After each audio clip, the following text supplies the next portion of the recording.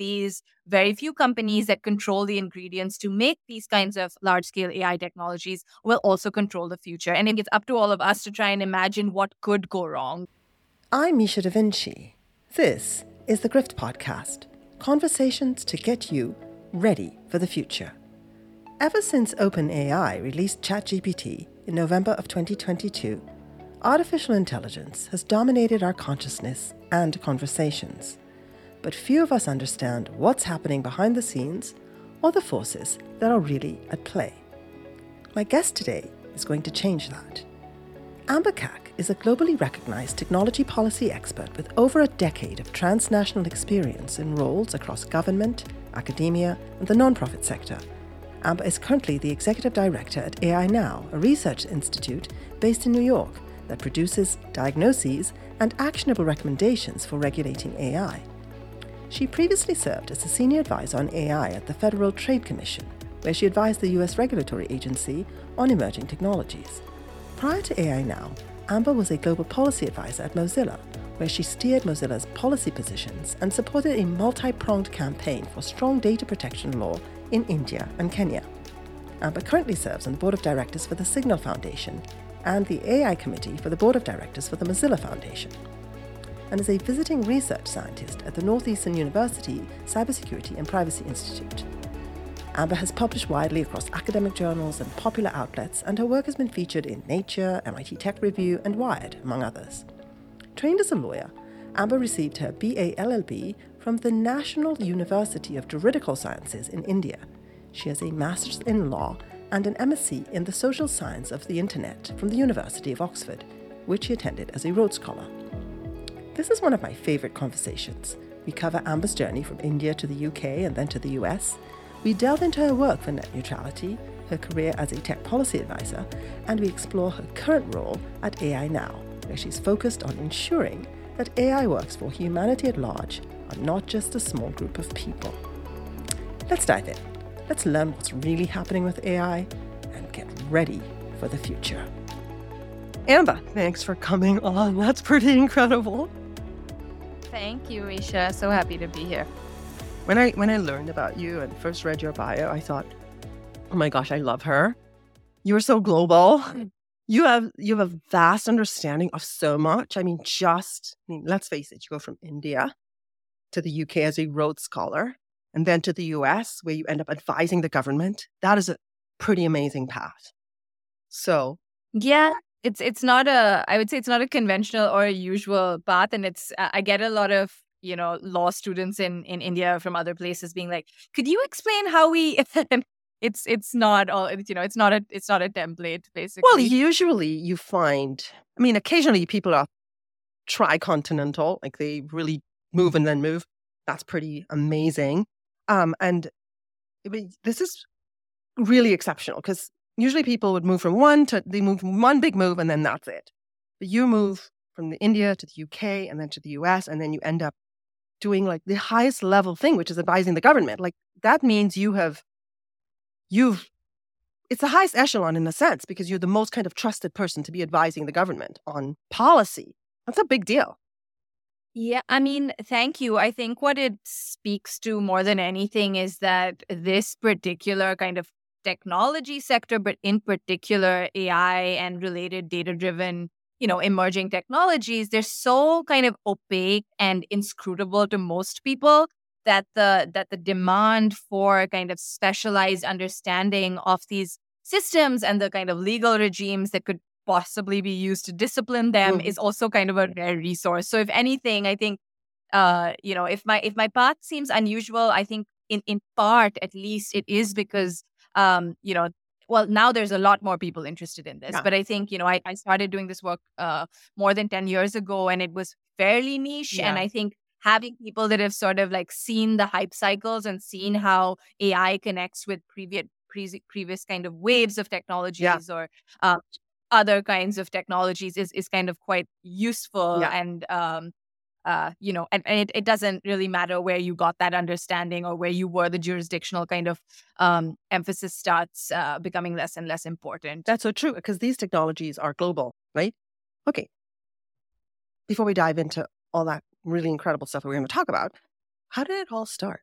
Like when you were a little girl, what were you going to be when you grew up? Like, what was your vision for your life?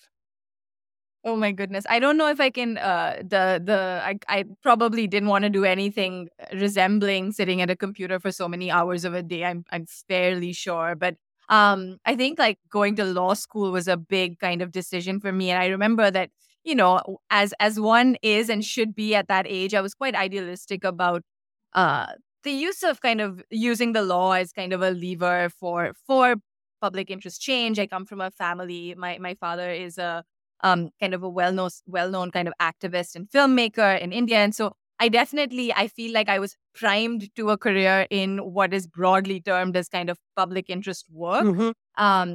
But technology as a kind of neat kind of, like where did I find myself there Mm-hmm. was because I don't think my family has nothing to do with that.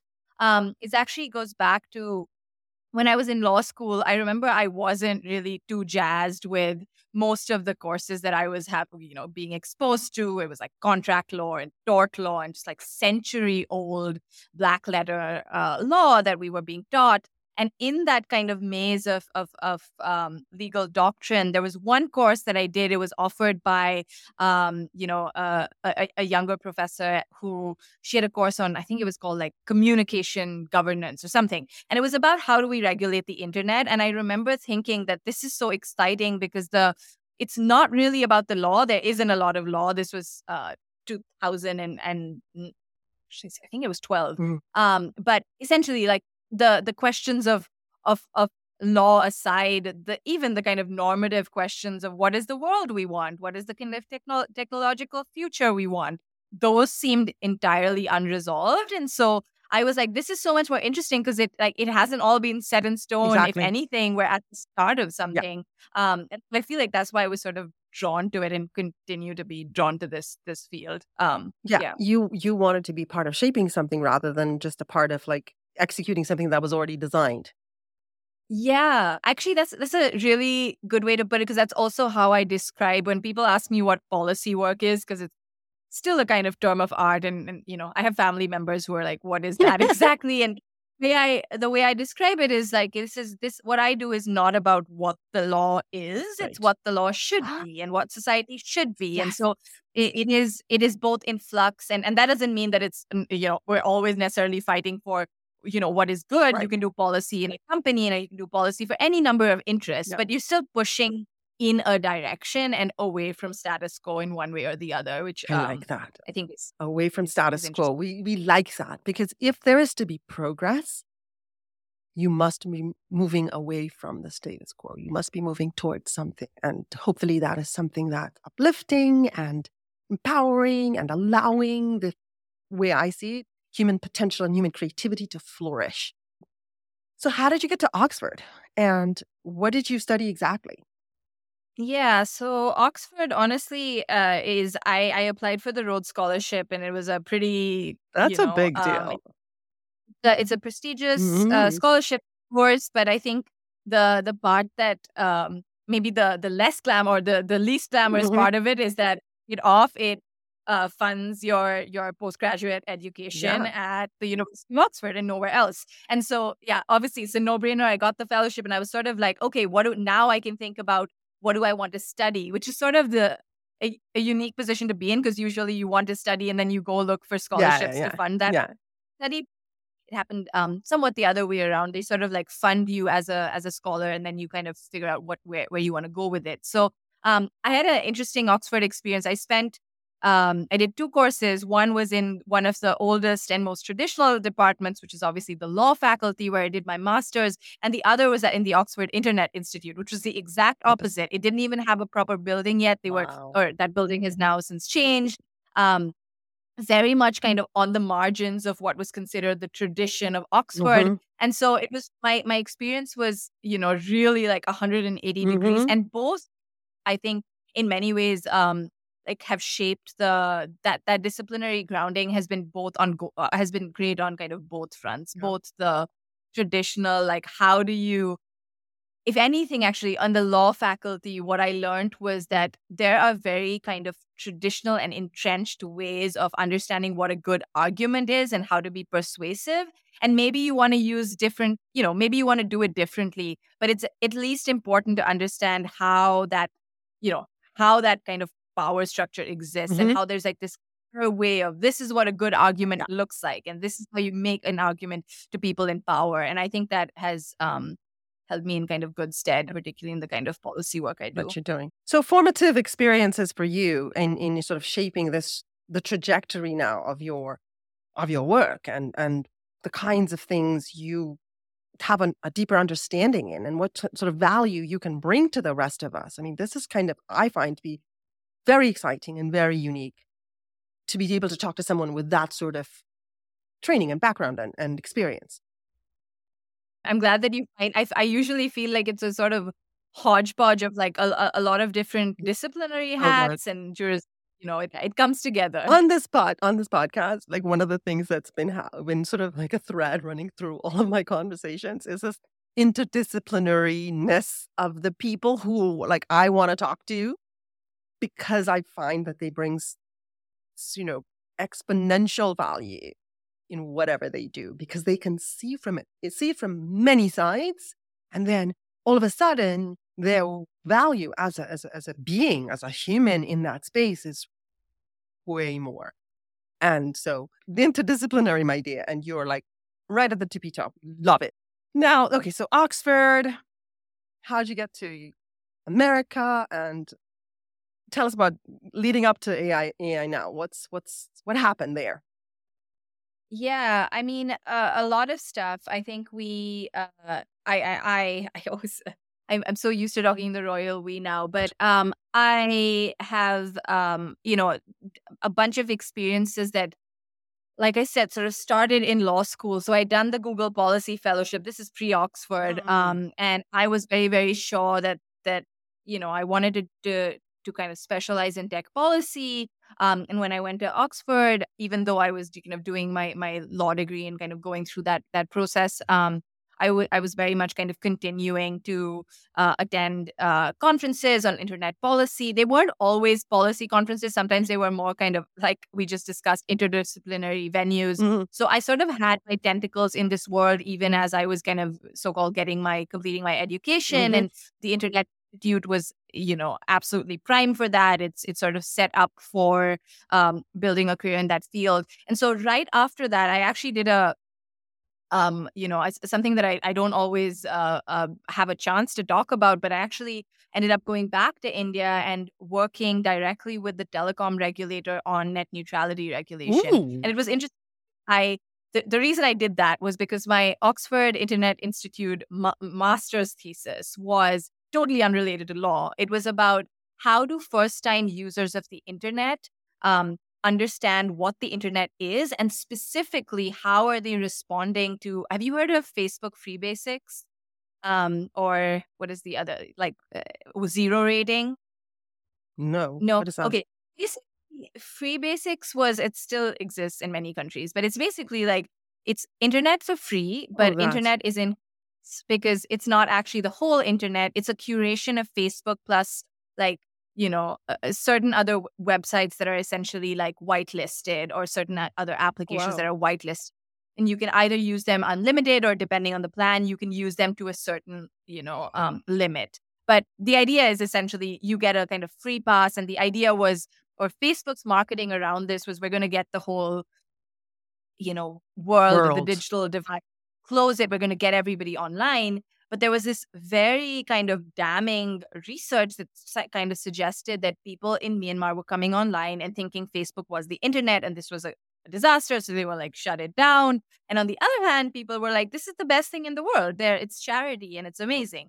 And so Wow. Yeah. my research kind of, again, I started this before it became a whole policy fight, Mhm. but it ended right when the policy fight exploded. And so my research was essentially just asking people and trying to get a sense, speaking to telecom operators in India, speaking to first-time internet users, Mhm. of like whether it was really true. And the answer to the question of like, what did they think Facebook was the internet was actually no. First-time internet users in India, the kind of poorer urban consumers, all they knew about the internet is this is where you can watch porn or get entertainment for free.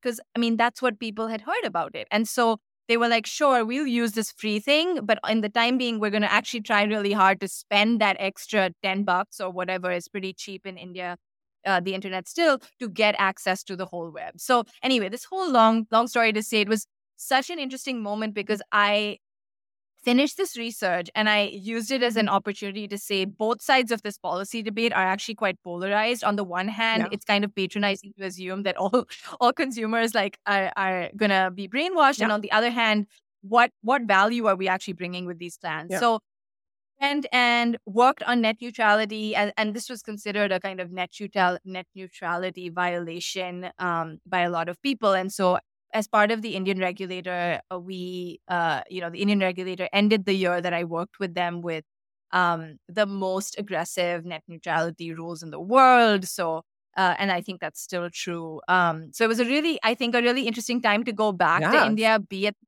with the telecom regulator, and be at the helm of really coming down on an issue where, which, I mean, the UK and the US, they all had net neutrality rules, but India was kind of coming to it from a unique perspective Yeah. because of Facebook Yeah. basics. And I had a kind of the best kind of flavor of where research can really plug into to policy. And also I came to it not with legal research, but with research that was actually like an understanding of how people What was interact with actually happening? technology. Absolutely. That It's a rare opportunity to get that, and I was that grateful to do it. is So I'm the Indian regulator, and then I found my way to Mozilla. Is the short story, and then to AI now. what a story, though. I mean, that in and of itself is a powerful story to tell because you were led to this point where you were right on the front lines and helming and leading up something. India's number one largest population in the world, the largest democracy in the world, and I mean, the future of many things is going to be determined by India. And you were there at that point, making sure that India had net neutrality.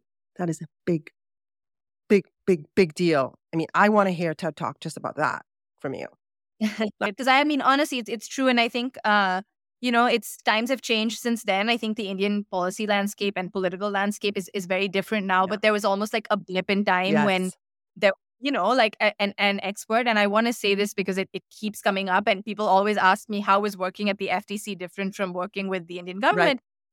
Like it's a tough question because in many ways bureaucracies function quite Right, similarly. similarly. I think is unique or different in both these experiences in a good way was that someone like me that is a younger female expert was taken seriously because of the value that I brought, and it was because of the subject matter. I think otherwise in the US it's a different story, but in India for sure Yeah. that is the policy environment is not Yeah.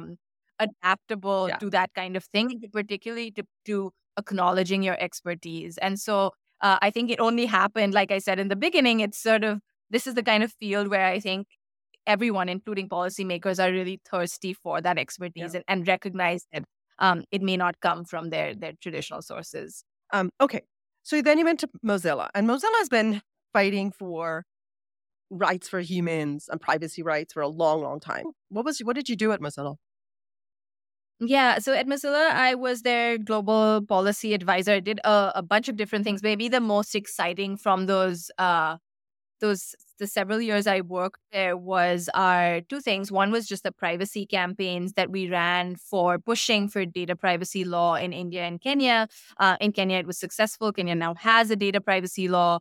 Well, India also has a data privacy law now, but that's a longer story, and it didn't really end up where it's a good lesson in knowing that it's not enough to say you need a privacy law. You need to say what kind of privacy law and what kind of government, and there are many related questions. But so yeah, I think that was super interesting, kind of navigating how and whether to kind of port the GDPR and this legal framework that has been developed in a particular context, how to make it make sense for other countries. And in some ways it was like both the drafts borrow quite heavily from Europe's privacy law. It says as if you want to do business with Europe, then you need to have a privacy standard that meets our standard. And there's a bunch of Indian companies and a bunch of Kenyan companies that want to do, business with Europe. So yeah, it was actually really interesting to find unlikely allies like the business community that were as interested in having a privacy law in these countries because they wanted to have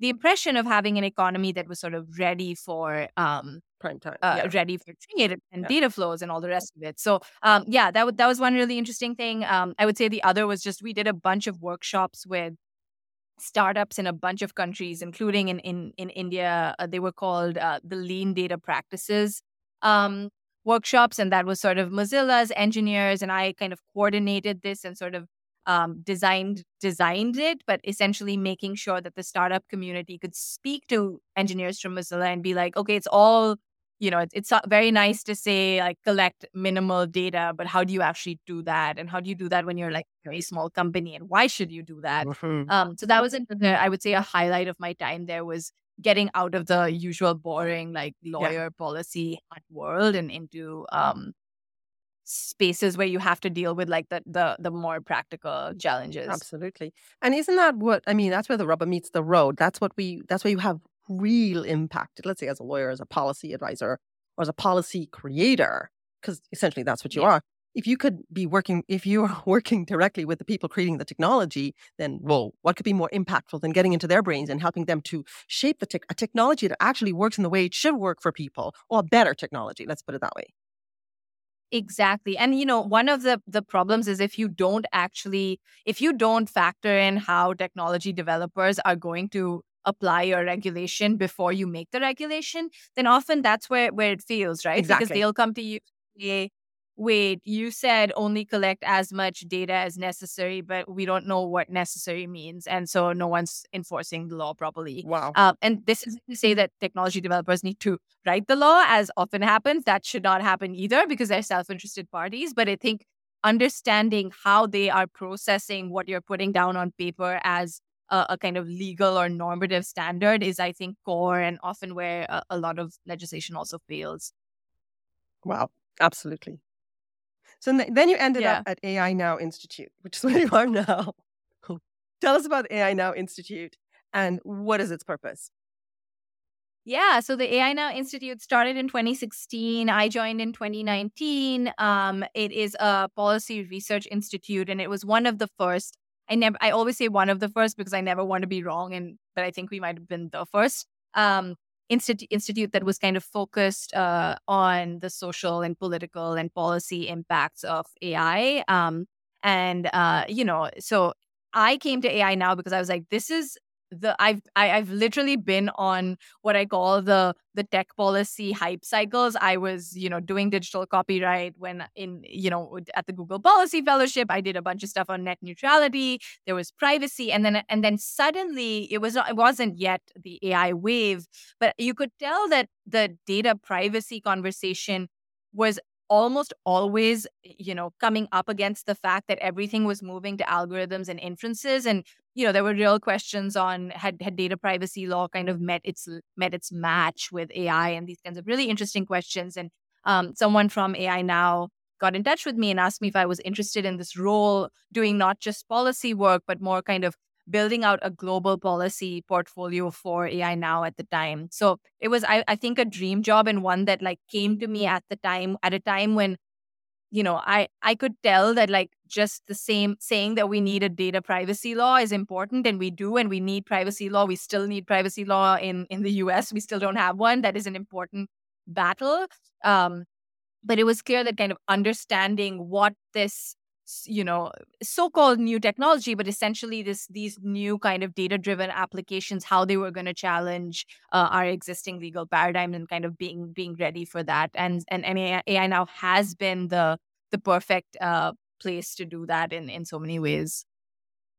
So there's a lot happening in AI. Okay, we had in November of 2022, OpenAI dropped ChatGPT on us, and then we had this explosion of chaos, and the LLMification of SaaS, of all software, LLMs everywhere.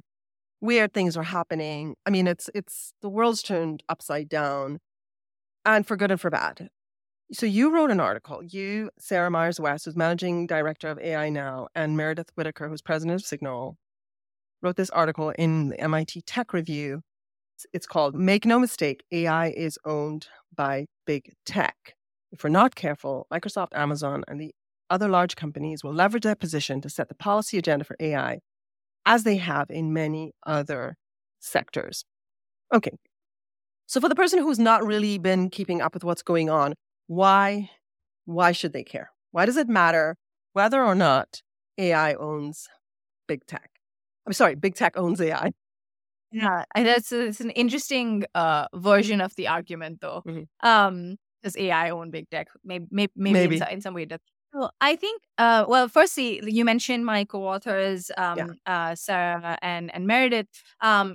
Those are two of my kind of closest colleagues and collaborators. We do a lot of our thinking together. And you asked me about, what does AI now do? And one of the ways, without sounding too wonky, we sometimes say like, we do material analysis. And what does that like mean is like, I think what we're trying to say there is that there's so much there's so much lofty statements about the future and the kind of aspirations of this new technology, and it's almost a lot of it sounds like branding and PR, but what we have very little of in the public domain, especially outside of kind of VC research firms, is kind of a material understanding of the money flows, the infrastructure, the labor processes, the planetary and climate impact that are really kind of powering these waves of technology. They're shaping the directions it will take, and really there's really what we call structural opacity. So it's not transparent, but it's also designed to be not transparent.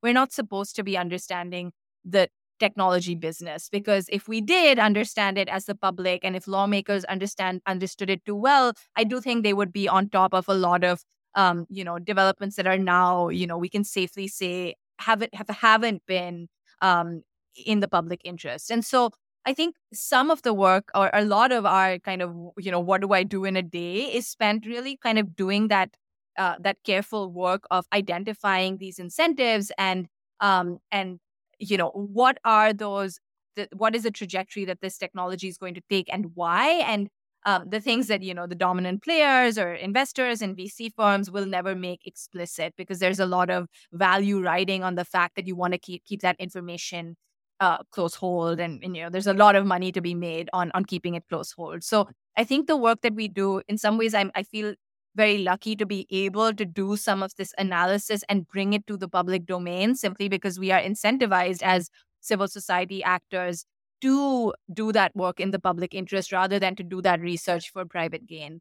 Even though often the analysis and the research that, like, say, we are doing, and some researcher in a VC or some kind of, analyst is doing, may not be very different. It's just that they're kind of keeping that close hold, and we're looking at it and saying, okay, so what does this mean for the public, and what does this mean for public interest, and what should policymakers do? But anyway, that was a long. No, actually, that's I want to say, my past career, I was in human potential world, and I really coach people at an extremely high level.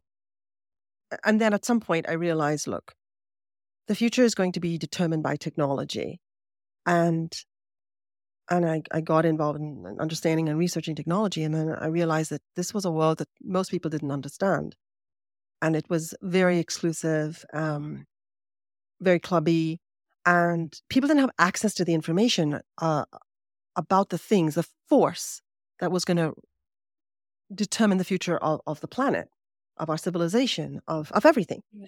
I very much think technology is an incredibly powerful tool in all of its forms for humanity. I think progress is progress, and we've always progressed on technology, and there's nothing wrong with that. But unless we have much larger numbers of people involved in the process of designing what this is, then it's going to be determined by a very small group of people, and it's going to just serve their interests. And we already know that power corrupts. Absolute power corrupts absolutely. That is actually a fact. A really, really good human being could enter in a position of power and find themselves very suddenly a very bad human being because of that power. They don't know how to wield it in the interests of the broader common good. They are very good. They will then wield it based on the limitations of their own self as a one individual human. So if we allow technology that will shape the world, the future of humanity, to be determined by a few people, we are just handing over everything. We're just handing it over to a small group of people. And why would we do that? And that's absurd. So I set out to say, no, I need to translate what's going on for a much wider audience, for a broad human audience, and exhort them to step off the sidelines and get involved in this conversation about what are we shaping here? What are we creating? And let's do something that actually works for everybody. And so absolutely. And that's what this podcast is about. This is disseminating information to a wider numbers of people. That's not like, oh, let's pro-tech in the sense of let's just build whatever because we're just like, oh my God, we have to build. Or oh my God, no, tech's bad. No, it's not. That's not what it is. Tech can be good if we build good tech. And to build good tech, we need many more people involved in that process. Okay, so AI now. Back to AI now. What you're doing, because I'm so excited that there are people doing what you're doing there, which is so vital. So how did you come about writing this article where you say that? Yeah. So this article that we wrote in MIT Tech Review, it's actually a culmination of a lot of research and writing that we've been doing now for some years, and it's an argument. It's not the first place we've made that argument, but we thought that the OpenAI, Microsoft, Thanksgiving drama that unfolded was like the perfect moment, a media moment, to try to draw attention back to it and say, look, we've been saying this for a while. Those that control the infrastructure to design and deploy AI control AI. And when we say AI, because it's such a, I would say, underspecified term and used in so many different ways, we're in that article specifically talking about this current trajectory of AI where scale has become a proxy for progress, right? So progress today is building towards larger and larger models running on these corporate data servers in pursuit of relatively narrow improvements against specific benchmarks. And so in this kind of paradigm, where scale is progress, we kind of keep drawing attention. Like I said, we like to get very material to okay, what is actually powering all of this? The infrastructure in the most basic and traditional sense of the word are essentially these cloud and compute resources that are required to both train and then run these large-scale AI models. So that's a major part. But as we talk about in the article, the kind of dominance of big tech over the trajectory of the AI industry isn't, I think, compute is a huge part of that. And I just saw this morning actually that the FT said that there was 27 or 28. There was 27 billion, let's say, I might have got the exact figure wrong, of funding that went to AI companies last year in 2023. And they said that 2/3 of it came from Amazon, Google, and Microsoft. And so you ask yourself, what do Amazon, Google, and Microsoft have in common? Oh, they're actually the dominant cloud companies, right? And that's not, I guess, the whole point of our piece and of our work on infrastructure to this point has been just to say that that's not a coincidence. It is because the way we're envisioning this technological paradigm at this point has everything to do with who already controls the infrastructural resources you need to in order to scale this technology. But what I was saying is, so cloud is a big piece of it. Yeah. There's also, labor and the skills and expertise of who can use this infrastructure most efficiently. We know that compute is a scarce resource, and so a lot of the emphasis, whether you're OpenAI or you're just some, your Mistral, they're all kind of really focused right now on trying to make the most efficient compute be as compute efficient as they can be. So make the most bang for their buck. And that takes a very particular kind of engineering prowess, and that too, those brightest talents, where are they going? They're going to where not just they get the highest salaries, but where the hub and the most exciting and the largest scale AI research is happening. Where is that happening? That's happening in either in big tech firms or firms that are bankrolled by big tech firms like OpenAI. And so, I think that line got removed from the article we wrote. But one of the things, the image that really sticks with me is that the OpenAI Microsoft kind of, whole Sam Altman debacle that happened over Thanksgiving, what it in many ways showed was that all roads in the end do lead to Microsoft for OpenAI. And I think similarly for a lot of so-called startups that are trying to enter into this generative AI, large language model ecosystem, they find that all roads must eventually lead to those that can give them the infrastructure for cheap or for free, and kind of provide them that stability of access. And then the other big piece of this, so there's labor, there's compute, there's also data. Again, who Yeah, who has has the the data? access, Yeah, high quality, yeah. and that one's, I think, easier for people To to wrap their minds understand. around, yeah, because this what's been the internet. I mean, these big companies have been collecting everybody's data for decades. Okay, so I'm going to read something directly from the article. It's Yeah. indeed many startups simply license and rebrand AI models created and sold by these tech giants or their partner startups. This is because large tech firms have accrued significant advantages over the past decade, thanks to platform dominance and the self-reinforcing properties of the surveillance business model. They own and control the ingredients necessary to develop and deploy large-scale AI. They also shape the incentive structures for the field of research and development in AI, defining the technology's present and future. So the truth is, there are a lot of debates going on. There are the doomers and the safetiest and doomers on the one hand. There are the EACs, the effective accelerationists. There are the EACs, and then the effective altruists who fall into two categories, or a category of doomers / safetyist type people. And then there are and I think basically what you say, and you're basically saying in this article, is none of that is what the story is. It's about the infrastructure. Let's look at what the real story is who controls the infrastructure, who controls the data, who really is controlling AI. That's really what's happening. Because everything else is an Yeah. obfuscation of like, oh, we should debate this. Or, is AI going to do this? No, let's just look at who owns it, who controls it, and what's their agenda. Yeah, let's start there, because I think that who gets to define what is an existential risk is also a question right now. It's like, actually, the thing that I think is an existential risk is the fact that we have concentrated power in a handful of companies, and that is that's an existential risk for long term. It is a risk for democracy, for national security, and so I think it's not to say that everyone should stop all of the other work they're doing on AI and they should only bother about infrastructure and kind of, the big tech dominance. But it is to say that there's a particular way in which the safety, effective altruist, and effective acceleration is that whole kind of crew of they're all different people. Yeah. So I think that there's a way in which the existential narratives, although they're coming from different places with slightly different flavors, as you point out to, what it has done is that it has served as a distraction. Yes. And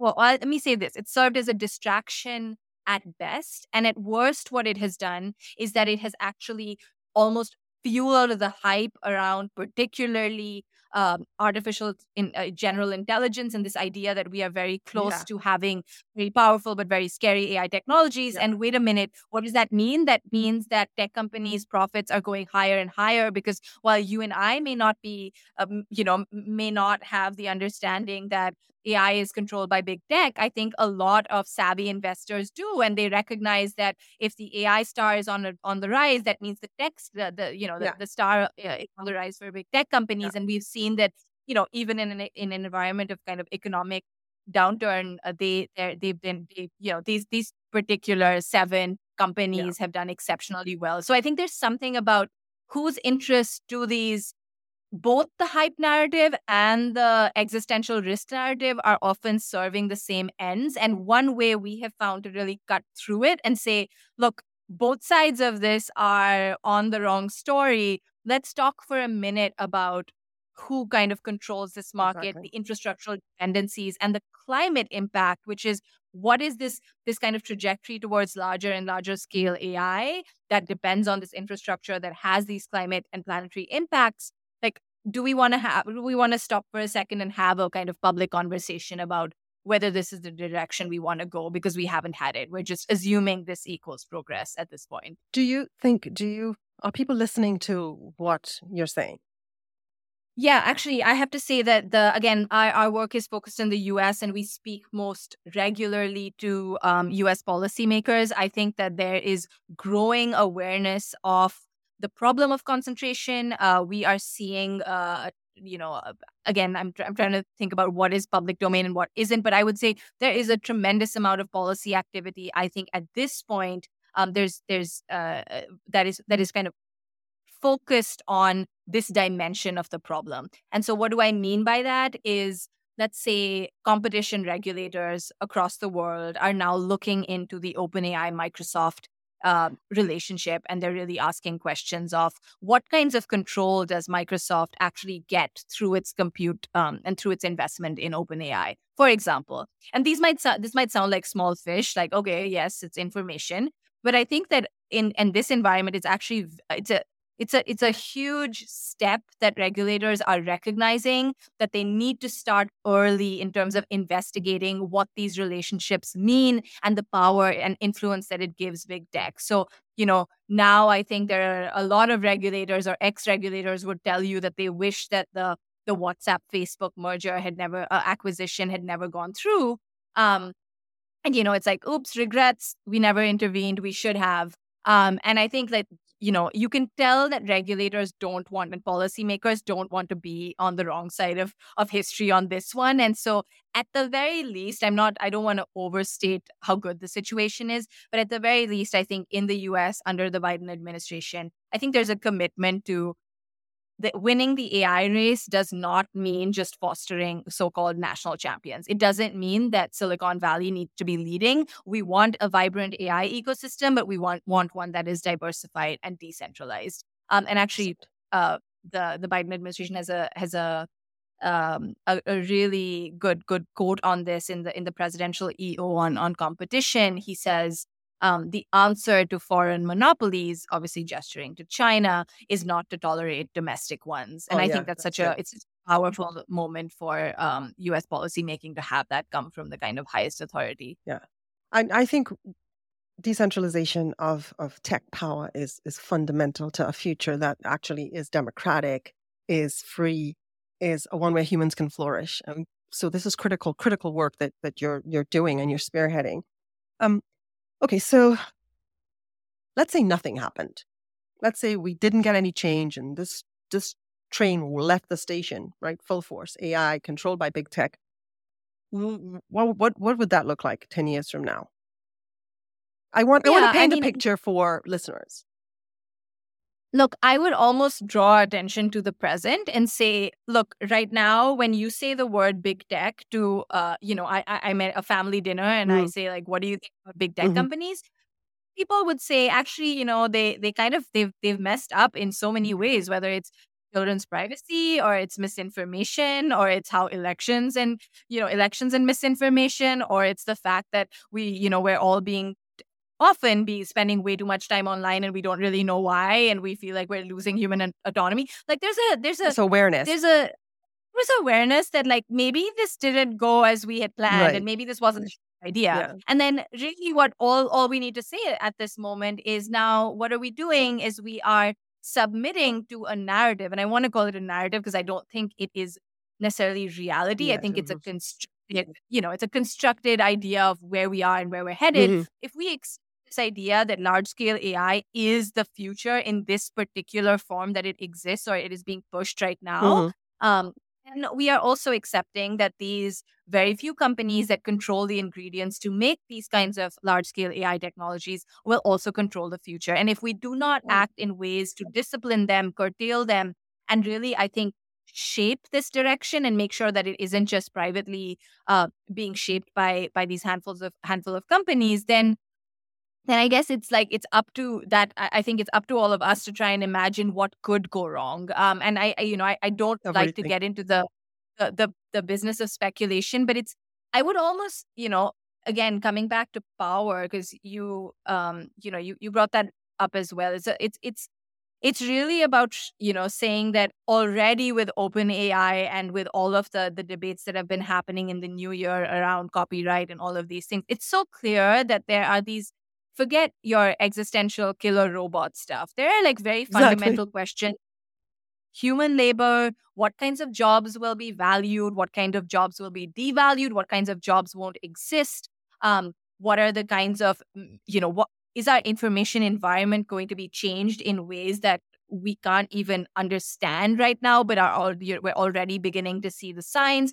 There is like a whole mountain, and honestly, it gives me anxiety just to start talking about it. There is a whole mountain of real social challenges that are at the heart of this question on of how AI is allowed to proliferate and where. And um, at the core of that, I think, is okay, so who is going to decide this trajectory and who is going to set the bounds of what we consider progress? And right now, what is I would say most worrying is that those decisions are being taken ostensibly by policymakers, but really that tone is being set entirely by industry. And that's our crisis that we need to deal with right now. What can people do about that? What can a regular person do about something like that? And they're listening to you. How can they're like, oh my God, I don't want that terrible thing to play out.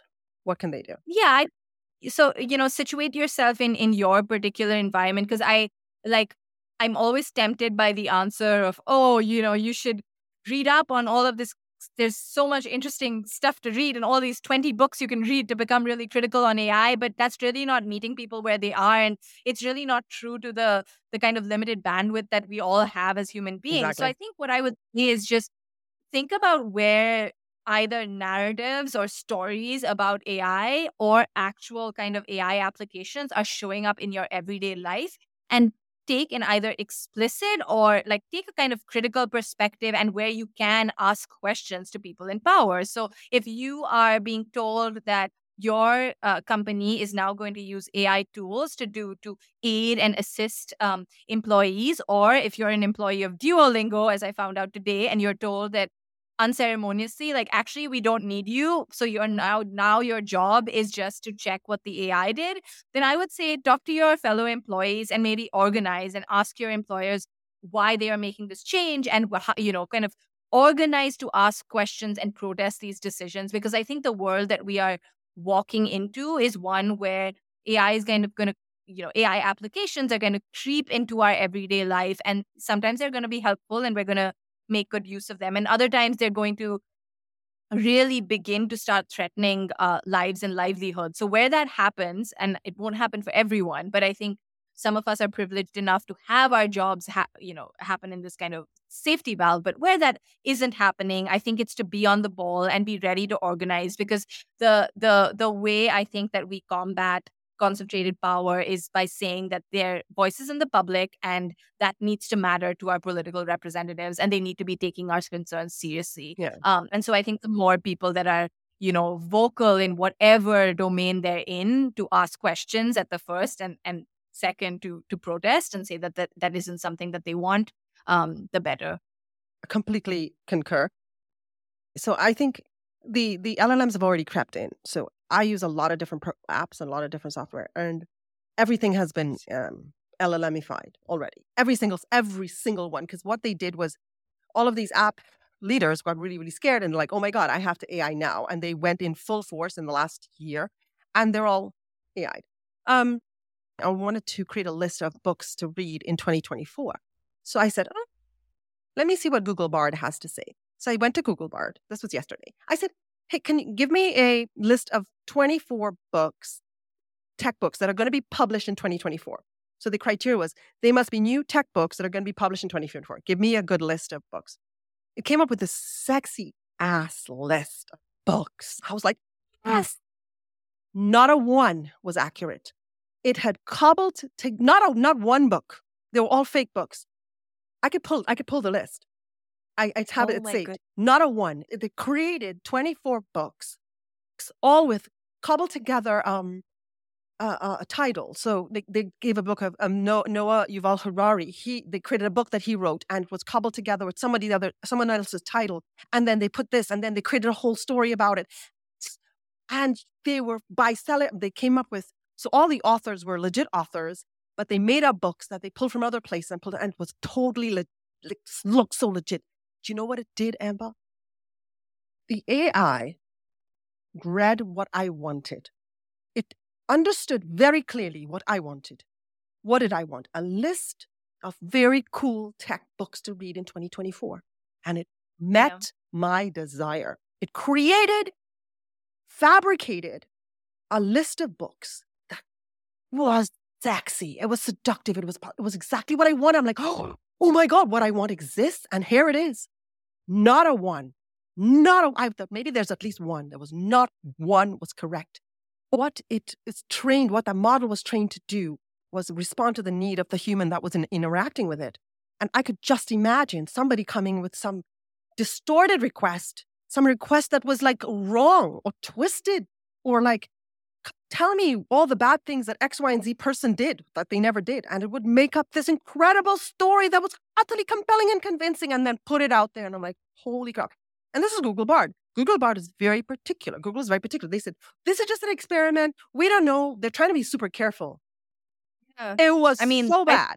We now know that they didn't actually want to go to market, but then OpenAI did their thing and they were like, oh, we gotta. So this, we're just sort of incentivizing, I think, this, like, it's really like a race to the bottom, because what you're saying to me, just this whole anecdote it's so familiar in some ways, right? Because the internet sometimes feels like that, right? Yeah. You're like, oh, they just need this because they think I want to hear it, see more of. Yeah. Wait, now I don't know. The next moment I'm seeing more of this. Like what is this? What is it? Yeah, it's a complete fabrication of reality, and that is completely.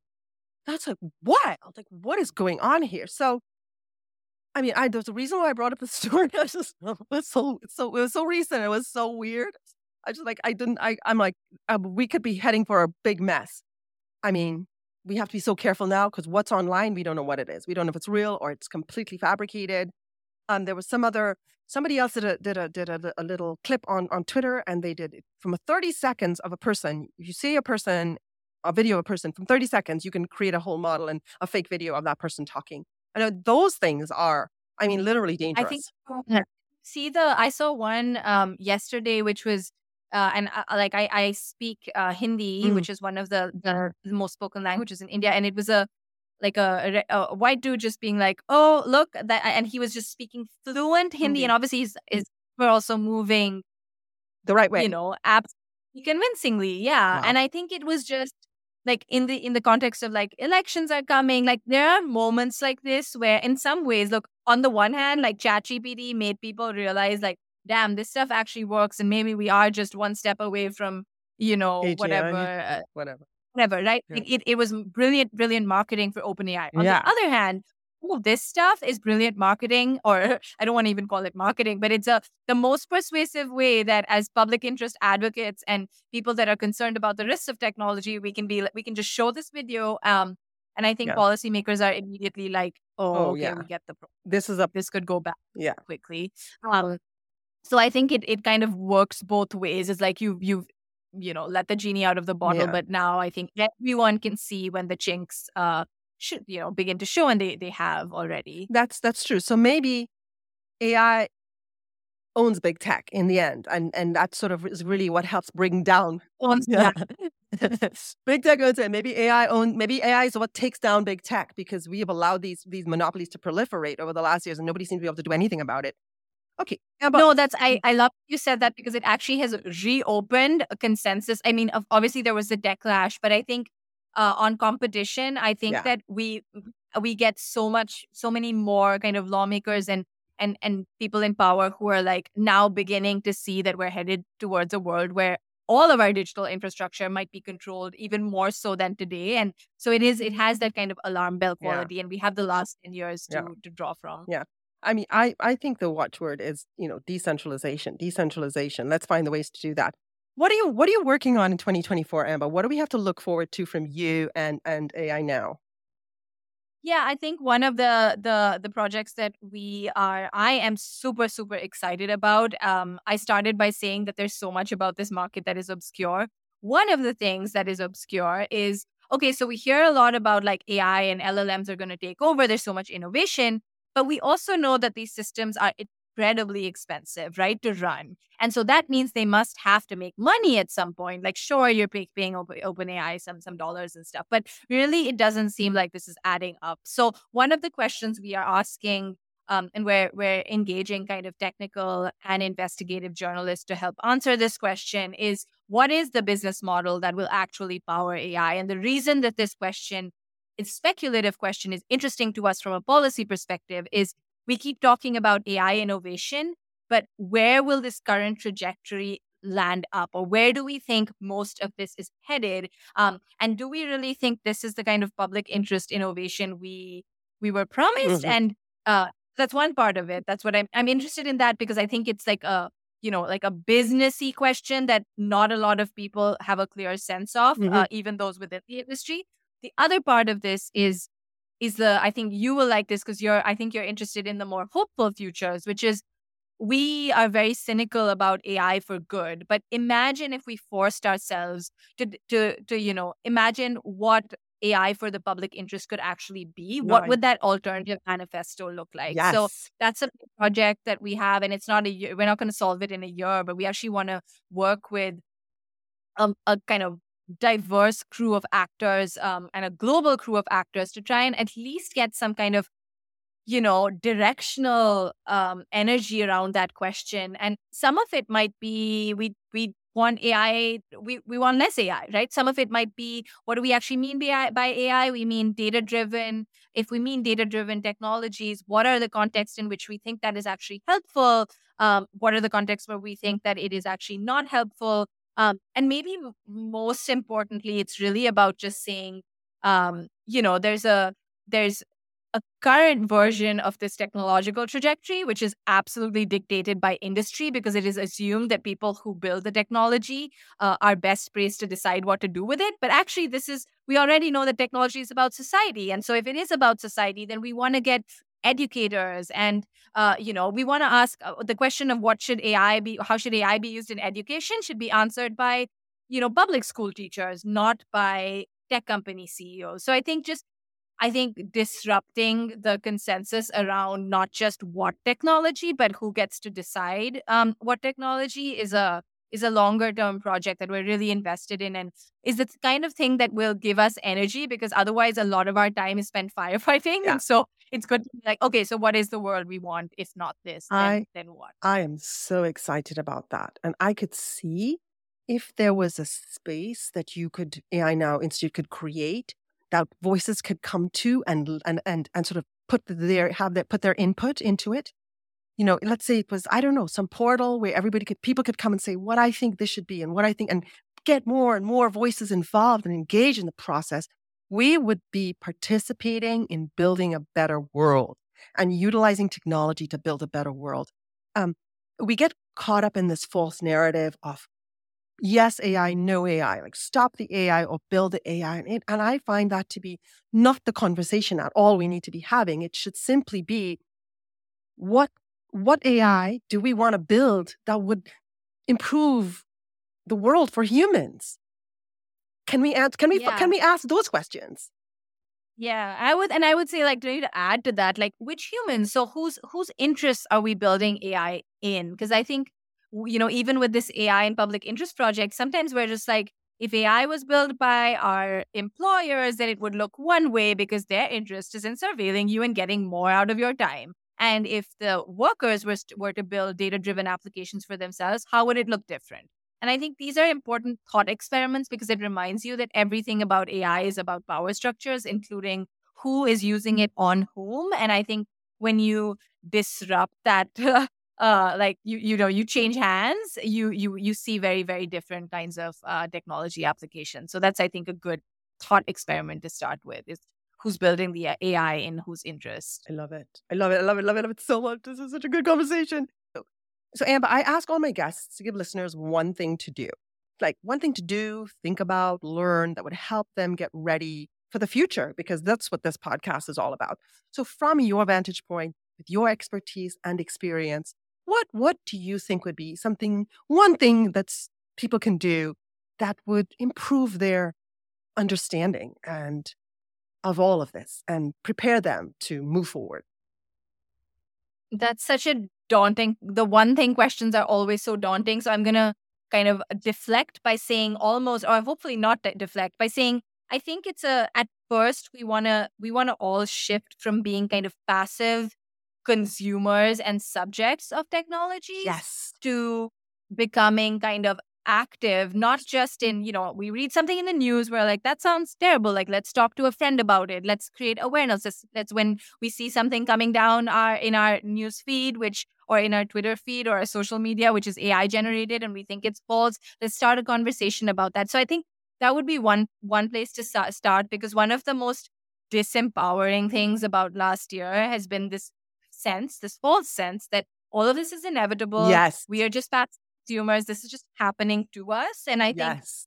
it's just an attitudinal shift if we change that up to a more kind of active and critical gaze. And that's so much of the work we do, is like trying to give people critical resources so that when they ask those questions, we're like, read this instead, because you didn't even have that, I right? love On it. AI, you industry narratives. So our work is to hopefully get to a place that we can provide people information when they do come seeking, and not just information, but hopefully a platform, like you say, or a voice. Yes, brilliant. I love it, love it, love it so much. It's so good.